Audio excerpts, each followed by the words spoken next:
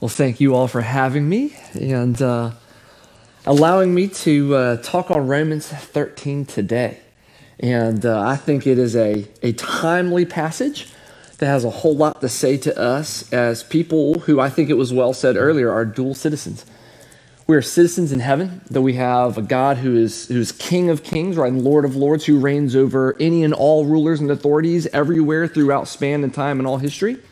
But we are also citizens in this country, which the Lord has given us roles and duties as people to follow, to be a blessing to this nation and to be a blessing to our neighbor and to love them, right? To love God is also to love neighbor. And so we learn a little bit in this passage today, a little bit what that looks like. I want to read to you, we read it earlier, but I want to reread this in Philippians chapter 3 real fast.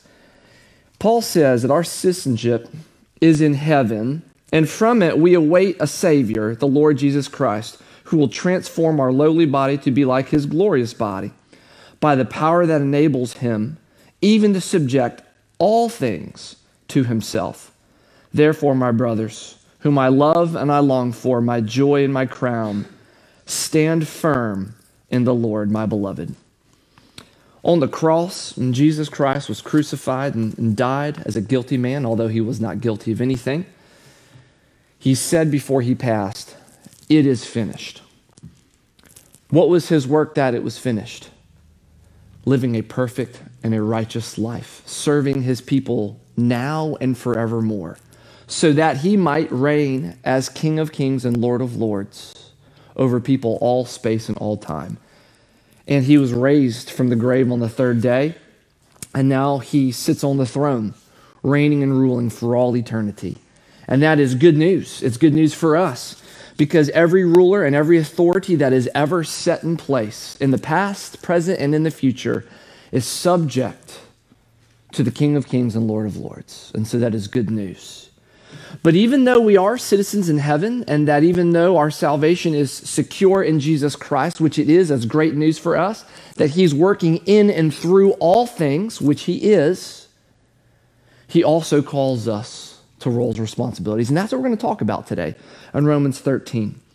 When I was going through this passage earlier this week, it really struck me that a lot of people, and as I was reading also, a lot of pastors are asking this question, that if God had had a vote, would he have voted in our 2020 election, both Democrat or Republican? And now as I was doing this kind of study and listening to other sermons and listening to other people quote on this in the time, I had to stop and think about that question. I don't think it's a great question, but I think there was some helpful comments that I even found. Dr. Kruger, he is RTS seminary president, wonderful biblical theologian, and he addresses this kind of question because people often ask him, is God a Republican or is he a Democrat? What is he? And he says, and I think when people ask me this statement, I respond in a certain way, but I don't know if I really like that statement, he says. I don't know if I really like this question. He says, it depends on what somebody's doing with the statement that God's Republican or Democrat. He says, if they are simply saying that no political party is an absolute match with everything the Bible says, that's true. In that sense, of course, we can agree that Jesus was neither a Democrat or Republican, because no political party is going to be an exact fit with everything we believe and that Jesus would have believed. But Christians are obligated to do the hard work of determining which party comes closer to the Christian worldview. Oftentimes, that is not what people, though, mean by the phrase or the question, who would God vote for, or is he Democrat, or is he Republican? What people often mean when they say that or ask this question is that because the Bible does not match exactly with any political party, therefore how a Christian votes is entirely a free-for-all. That there are no boundaries or things that could possibly determine how you think, how you vote, how you act. Whether you vote this way or that way, it does not matter, because Jesus was neither Democrat or Republican. But I would disagree with this interpretation, that phrase, that we do not have a 100% match with what the Bible teaches in a political party. But that does not mean that there are not some political parties that come closer to what the Bible actually teaches. I think it's the job of every believer to ask the simple question, which political candidate or political party most closely matches the biblical worldview that the Bible holds to, rather than taking the easy way out and saying it doesn't really matter how you vote. I think the Christian is obligated to the state, obligated to the rulers and authorities that are set above them to think critically about the values and the views and how they go about living out those values and views in the world today.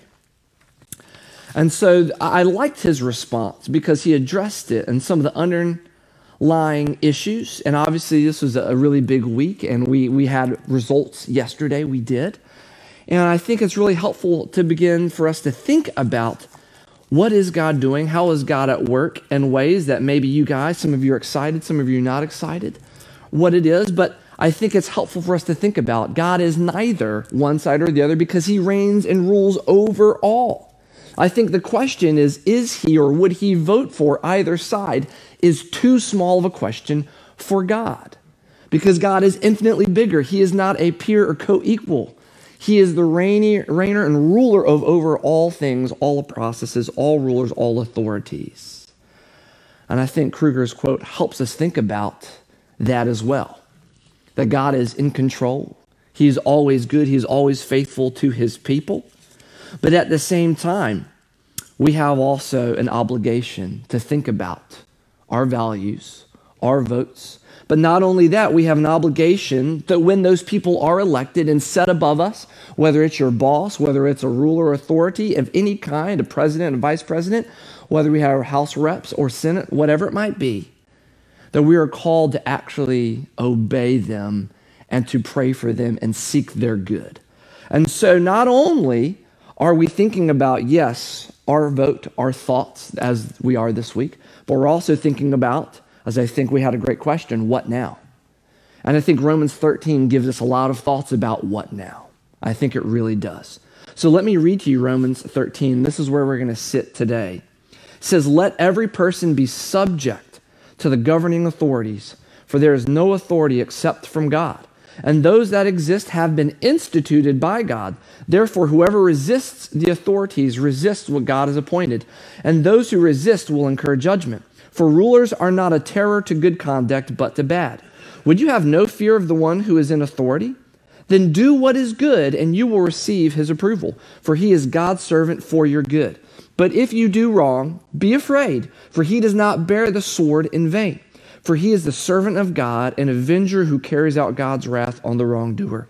Therefore, one must be in subjection, not only to avoid God's wrath, but also for the sake of one's own conscience.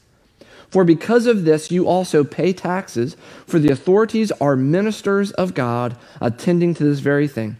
Pay to all what is owed to them, taxes to whom taxes are owed, revenue to whom revenue is owed, and respect to whom respect is owed, and honor to whom honor is owed. This is the word of the Lord.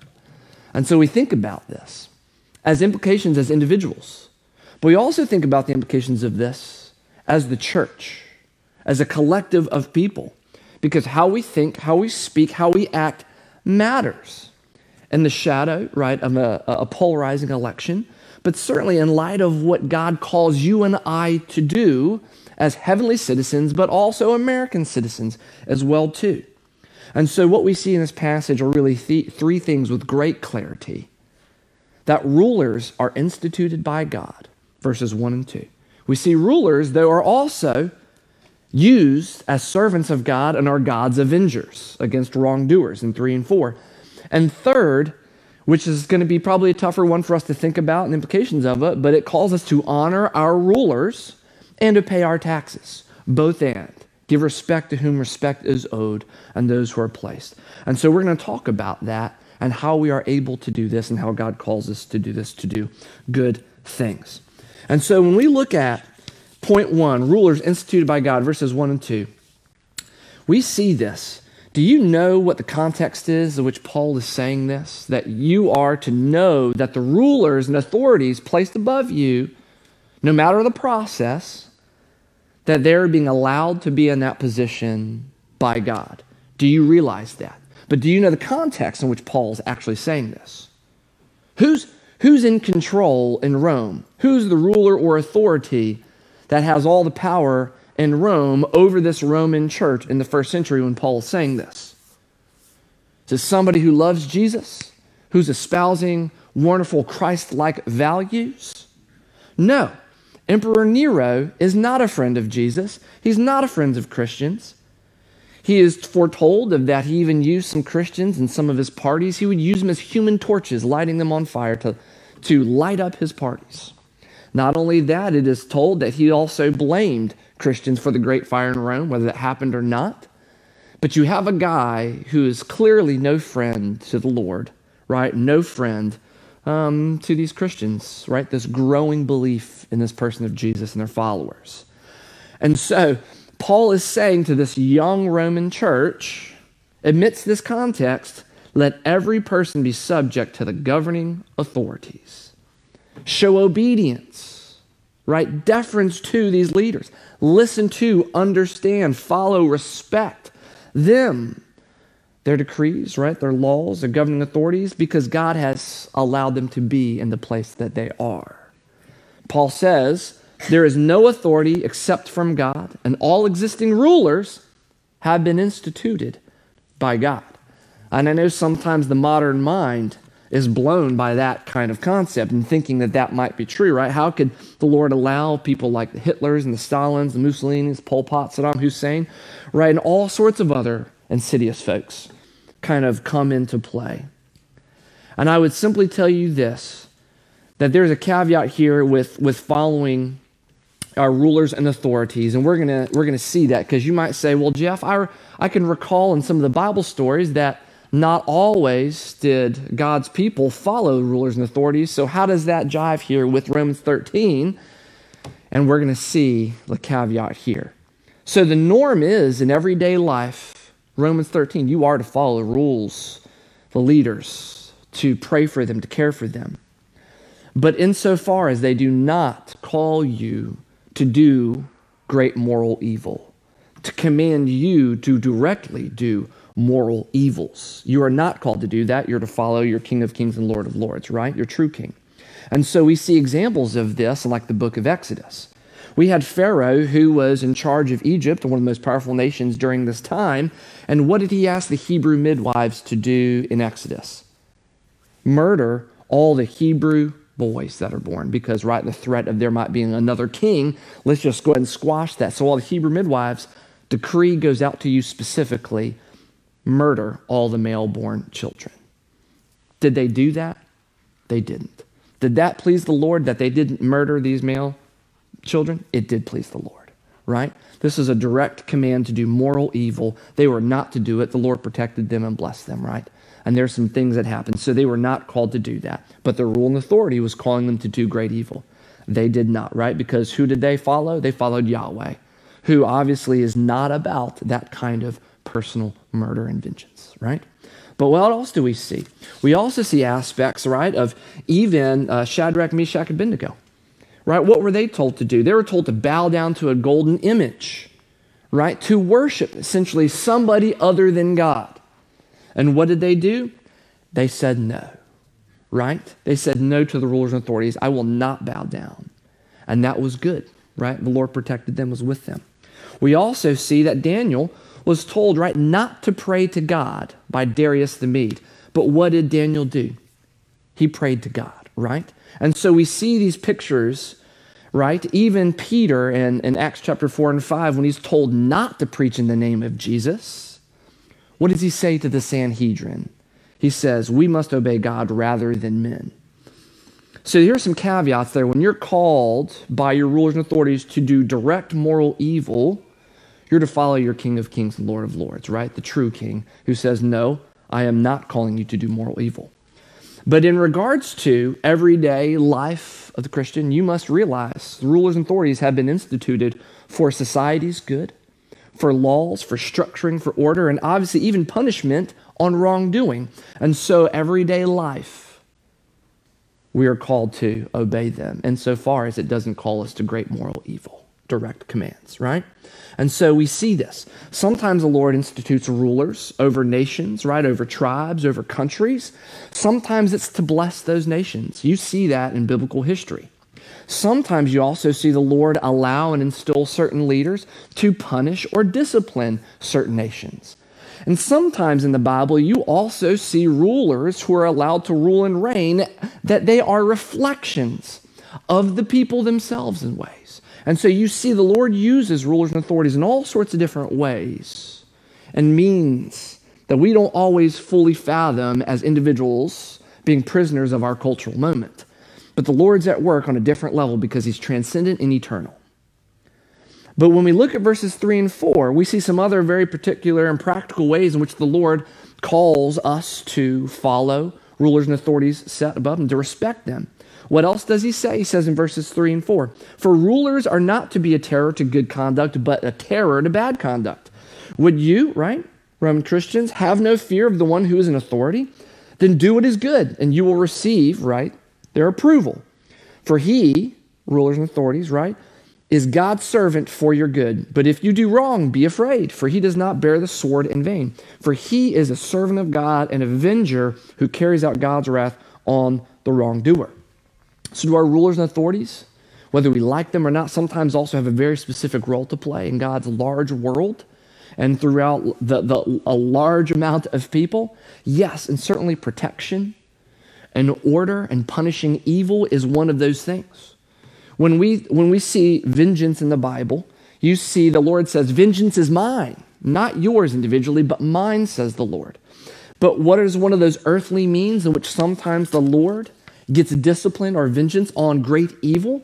Sometimes by rulers and authorities, using them as the sword, using the state. And that's a good thing. We need that order. We need justice.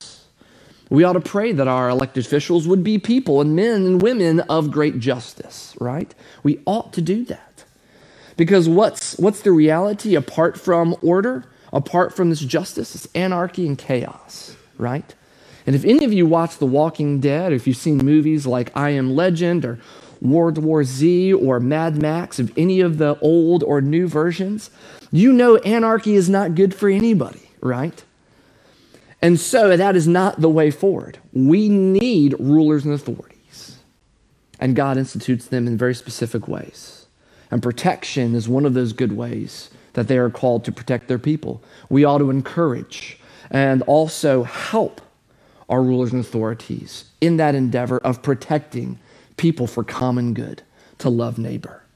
They are to punish wrongdoers and to be the sword of justice sometimes, right? And guess what? If that justice isn't fully utilized on this side of the grave, guess what? Because Jesus is King of Kings and Lord of Lords, he will get final justice on the other side of the grave. Amen? He will. And so we can be a people who can pray for our rulers, that they would actually wield their power well and for the good of people. And we ought to be people who pray for that, because that's one of the reasons the Lord actually pulls them into their offices. But what else does the Lord call us to do as earthly citizens as well? He also calls us to be a people who would honor our rulers, to respect our rulers, and to pay our taxes. These are very practical things, right? And especially in our polarized world right now, some of these things may be harder than others. But certainly, what's an implication of this? To honor those whom honor is owed and respect those who respect is owed, which is exactly what Paul is calling. It's to not disparage people who you disagree with, rulers and authorities that maybe you do not like, maybe you do like. But it's your job to not disparage or dishonor them. And let me tell you, I know around the Thanksgiving table, it's very easy for us to do that in family settings. And my encouragement to you, as it was to my students, pull out Romans 13 at the Thanksgiving dinner and say, hey, how might this bear on our conversation that we might have disparaging whoever it might be, right? We're to be a people who may not have to love and like everything. I understand that. But we are to be a people who encourage and pray for the goodness, the justice, the power to be distributed, because the Lord has allowed these people to be in place. And so we are called to honor them, to show them deference, respect. And a lot of that has to do with in our thought and in our words. And I mean that. Especially now more than ever, you all have power and ways to text, write email, to send stuff around, memes, all sorts of things, which would be an easy way to tear down or disparage rulers.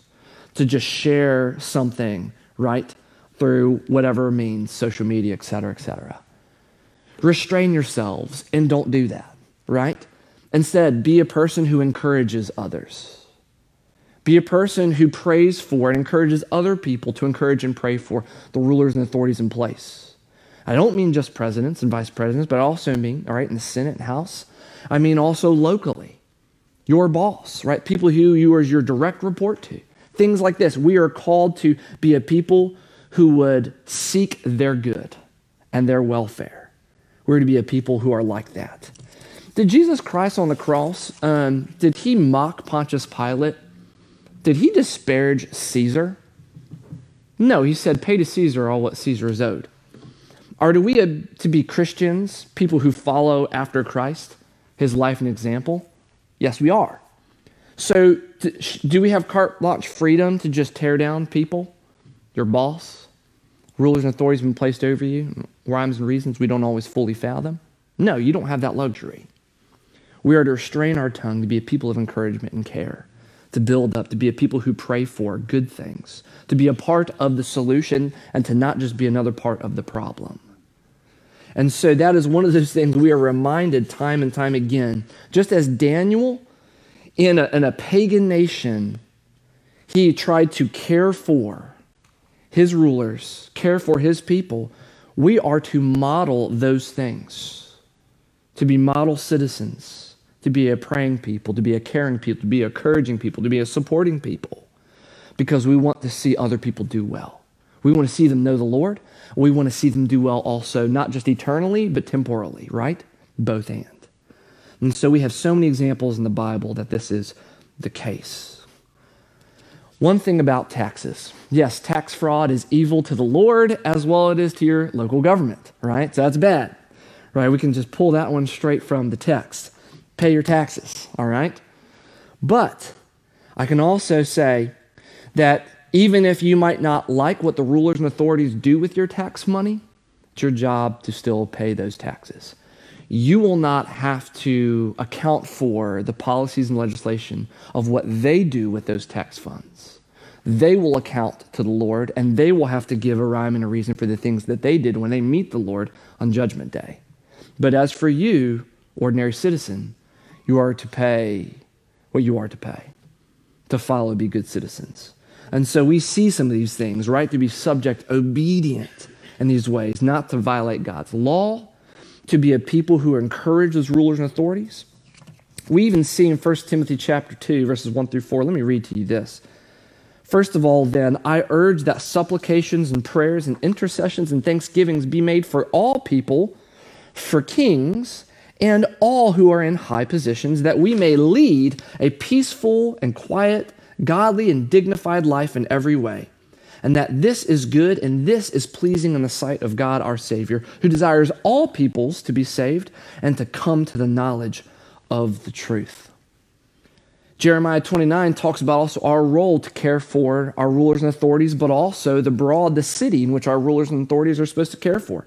He says, seek the welfare of the city that I have sent you, and pray to the Lord on its behalf, for in its welfare you will find welfare. And we know that obviously our rulers and authorities have a disproportionate, maybe even amount of ability to affect the welfare of the city, right? We know that. So be a people who pray for the rulers and authorities over your city as well, right? Care for them, encourage them, build them up, influence them in positive ways, right? How about this? Jeremiah 17 talks about us trusting in the Lord when sometimes it's not easy. Blessed is the man who trusts in the Lord, whose trust is the Lord. For he is like a tree planted by water that sends out its roots by the stream, and does not fear when the heat comes, for its leaves remain green, and is not anxious in the year of drought, for it does not cease to bear fruit. No matter who reigns and who rules, because God is king, because the word of God remains forever, even nations rise and fall, you too can actually still bear fruit in droughts, in times of difficulty, trials, tribulations, and COVID-19 chaos. You can still grow when you're connected to the Lord, praying, when you're being obedient to the Lord, his scripture and what he's calling you to do. You can still grow, bear fruit, and you can be a blessing to other people. You're called to. But first, just trust in the Lord, right? That he's working in and through all things. And this is my last point, and we're going to close with this. Jesus is king and ruler and authority. It is finished. His work is finished. Good news is secured, that he is King of kings and Lord of lords. In the book of Daniel, and it was foretelling of the coming Messiah and the good news that we would have as a people. Daniel said, I saw in the night visions, and behold, with the clouds of heaven, there came one like a son of man. He came to the Ancient of Days and was presented before him, and to him was given dominion and glory and a kingdom, that all peoples, all nations, and all languages should serve him. His dominion is an everlasting dominion that will not pass away, and his kingdom one that shall not be destroyed. Isaiah, foretelling of this same king to come, said, for us a child is born, to us a son is given. The government shall be upon his shoulders, and his name shall be called Wonderful Counselor, Mighty God, Everlasting Father, Prince of Peace. And of the increase of his government and of peace there will be no end, on the throne of David and over his kingdom, to establish it, to uphold it with justice and with righteousness from this time forevermore. The zeal of the Lord of hosts will do this. And our last passage is this, Hebrews chapter 1, that Jesus is the radiance of the glory of God and the exact imprint of his nature, and that he upholds the universe by the word of his power. After making purification for sins, he sat down at the right hand of majesty on high, having become as much more superior to the angels as the name he has inherited is more excellent than theirs. For he is King of kings and Lord of lords. Nations will rise and fall, right? Policies will come and go, but the Lord and his word will stand forever. Amen? Let our trust be in that. Let's pray. Lord, you are faithful, you are kind, and you are good. Lord, in all ways, in all times, Lord, you are faithful to your people, that you are good. Lord, help us to be a people who bear fruit in these hard times during this pandemic, Lord, during the polarization, Lord, even of our country. Help us to be a people who are encouraging, who are supportive, Lord, who are loving to our neighbor, Lord, who restrain the evils of tongue, that we would, Lord, be a people who model, Lord, truly your love. Lord, as you have first loved us, Lord, we have an infinite source of love to be, Lord, loving to others and to love our enemies, to love those who would disagree with us, think differently us, who would value things differently than us. Help us to love them, Lord. It's not easy, but Lord, make this practical in our life today and all the days forward. If that's asking for forgiveness because we've been disparaging, Lord, to our rulers and authorities, to friends or to family, Lord, help us to apologize to those people, to be a good example. Lord, if it's restraining our tongues around the Thanksgiving dinner table, Lord, help us to do that. Lord, we need to be a people, Lord, who model your faithfulness and love and encouragement and care, and who are reminded that, Lord, you are eternally on the throne, always at work, Lord, always good and always God. Lord, we love you. Lord, we need you. And all God's people said, amen. Amen. I'll ask